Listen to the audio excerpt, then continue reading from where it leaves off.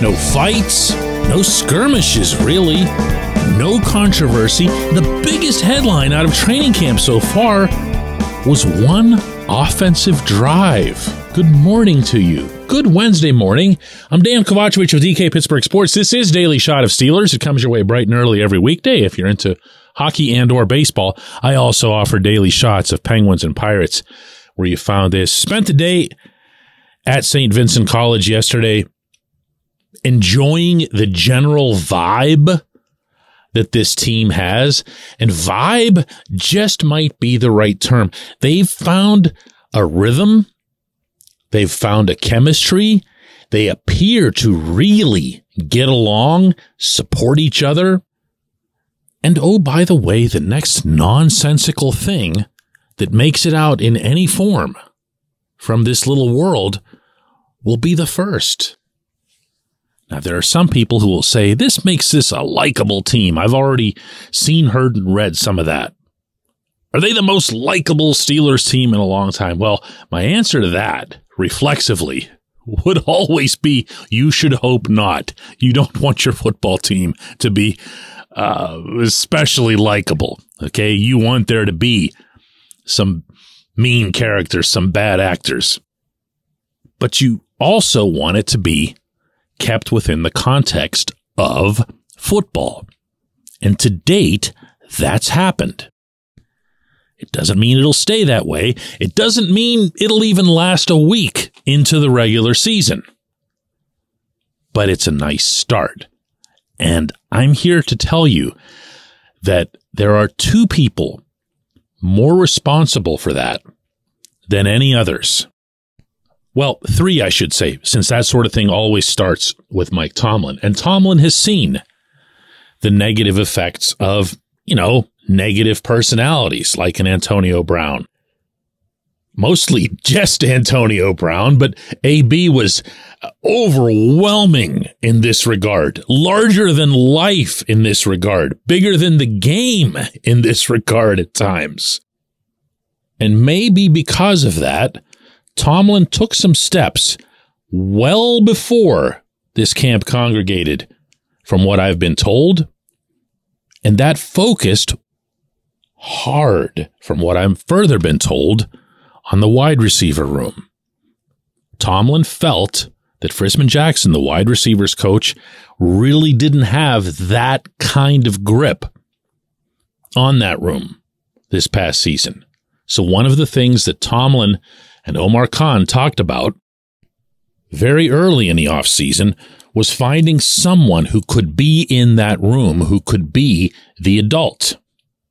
And they did. They found Allen Robinson, who, by the way, can still play, which takes his level of importance in that room and heightens it compared to, say, just looking in the recent past, someone like a Darius Hayward-Bay, who was a special teams ace and captain, and his wide receiving days were well behind him. This is different.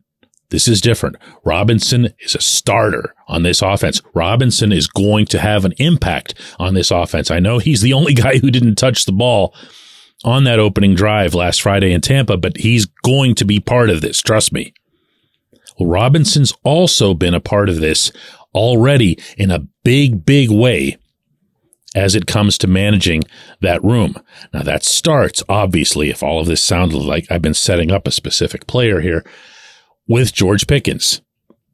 You've seen the occasional sliver of problems with Pickens. The wide receiver diva type problems. You saw it last year when he got really angry and then threw the semi-tantrum coming off the field, throw me the effing ball or whatever that was. But already this summer, we've seen several occasions where not only Robinson, but also Deontay Johnson were there. I don't want to say to keep George in some kind of check and balance or to play police or whatever with him. Most of their emphasis has been positive. One of the few things out of this camp to have received any kind of publicity that would have been deemed as negative, and I'm not sure that it really did, but I'm just throwing it out there anyway, was George's incredible catch over top of Joey Porter Jr.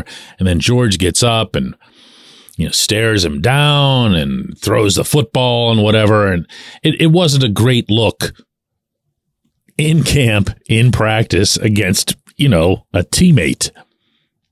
But the first guys down the field, the first guy to begin here was Deontay. Got there in a big hurry and just showed support for George. Didn't get nasty with him. Didn't say, hey, you can't do that, whatever.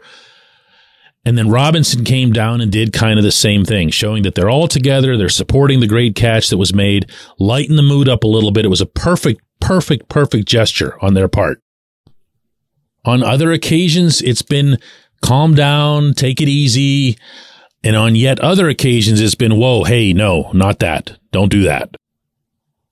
Now, as I say this, and one of the things that crosses your mind is, why do they have to do this at all? Why can't, the receiver just behave, like players at other positions? Why can't George be somebody who doesn't need this type of thing? If you're Tomlin, again, going way back to the top here, your only concern is the same thing that it was with AB, which is that I have to get absolutely the most out of this player. I have to put everything, every resource that I have into making damn sure that I get the very, very most out of him. And if that coincides with having a few more adults around George who, man, can you tell I'm really tiptoeing here? I like this kid, okay? There's no shot or dig or jab to be had here. I got to know him pretty well as a rookie. And we had a pretty good talk the other night in Tampa, too. There's nothing to not like. But he's not all the way grown up. And that's not a dig. That's just some grow up at this pace, some grow up at that pace. And he's still kind of a big kid. Harmless in some ways, but in a football culture, things that you might think are harmless can be harmful. So all I'm doing today is giving credit to Tomlin, and then from there to Robinson, to Deontay, and of course to George himself. So far, this has been really, really good. Fine, keep it going. When we come back, J1Q. This segment of Daily Shot is brought to you by our good friends at Mike's Beer Bar. They're located on Federal Street, directly across from PNC Park. Mike has more than 500 beers on tap, including from more than 50 local breweries. Stop in and say hello. Tell Mike we sent you. Mike's Beer Bar.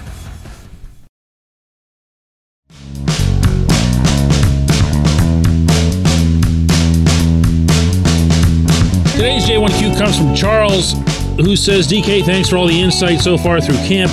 A question. Everyone has been impressed, it seems, with the progression of the offense to date. Do we think that because we're all agreeing that this is an elite defense? I love the additions along the defensive line, but the middle linebackers and secondary are revamped and they need cohesion. What's been your assessment of the defense so far? Charles, it's a coincidence that you're asking this when I spent yesterday really just focused on the defense. It's the first time out there at St. Vincent that I did that in this camp. I felt that I'd gotten a little bit behind in that regard because, to be honest with you, more of the compelling storylines have been on offense, as you point out yourself. But I also felt like I was caught a little bit too off guard in Tampa the other night by Keanu Benton and Nick Herbig rising up. And I've committed myself this week, leading up to the Bills game, to dig in a little deeper.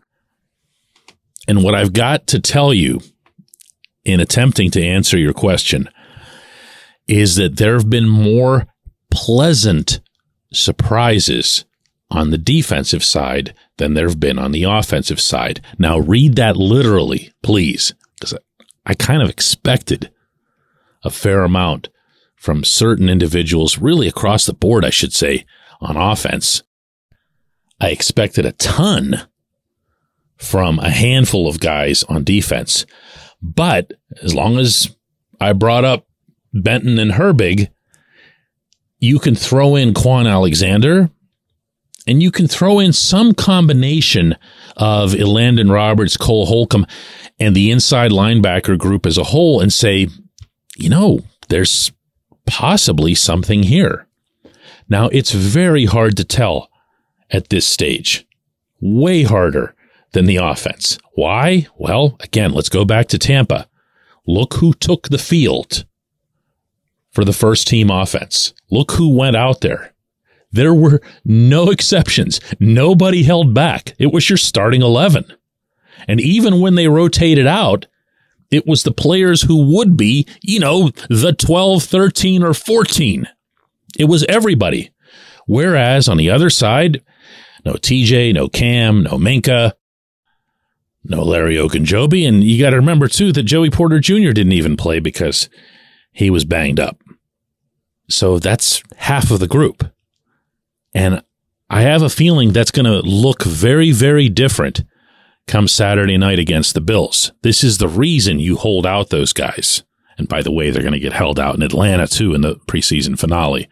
You play them in one preseason game. You play them in the game that's at home. And you just cross your fingers that they make it through there unscathed, especially the older guys. And Larry O's still in a boot, but Mike Tomlin said after practice yesterday that he's coming along. They don't see it as a serious thing. But honestly, I still wouldn't want to see him out there on Saturday night. Let him heal up. Overall, yeah, cohesion is needed. But man, if you can have standard is the standard type performance from some newcomers, it's what's the term I'm looking for here? It's found gold. That's what it is. It's found gold. And I'm not even mentioning DeMarvin Leal, who I think's had a very good camp, and just throwing this out there. They're just drills and whatever. I just thought Leal showed really well in some of the stuff that I was watching yesterday. At one point, Tomlin shouted out from the far sideline, approving of Leal's get-off in a get-off drill. And for those of you who don't know what that means in football terms, it's exactly what it sounds like. You're down there in the three-point stance, somebody makes a sound, and you get off that line. And you burst for about 10 yards, and Leal was doing very, very well in that. He's an athlete. He's impressive. And wouldn't it be funny if after all this rightful angst about the offense and Matt Canada and Kenny Pickett and everything else, if the storyline of the early regular season becomes these younger players who assert themselves on the defensive side? Wouldn't that be something? I appreciate the question. I appreciate everyone listening to Daily Shot of Steelers. We'll do another one of these tomorrow.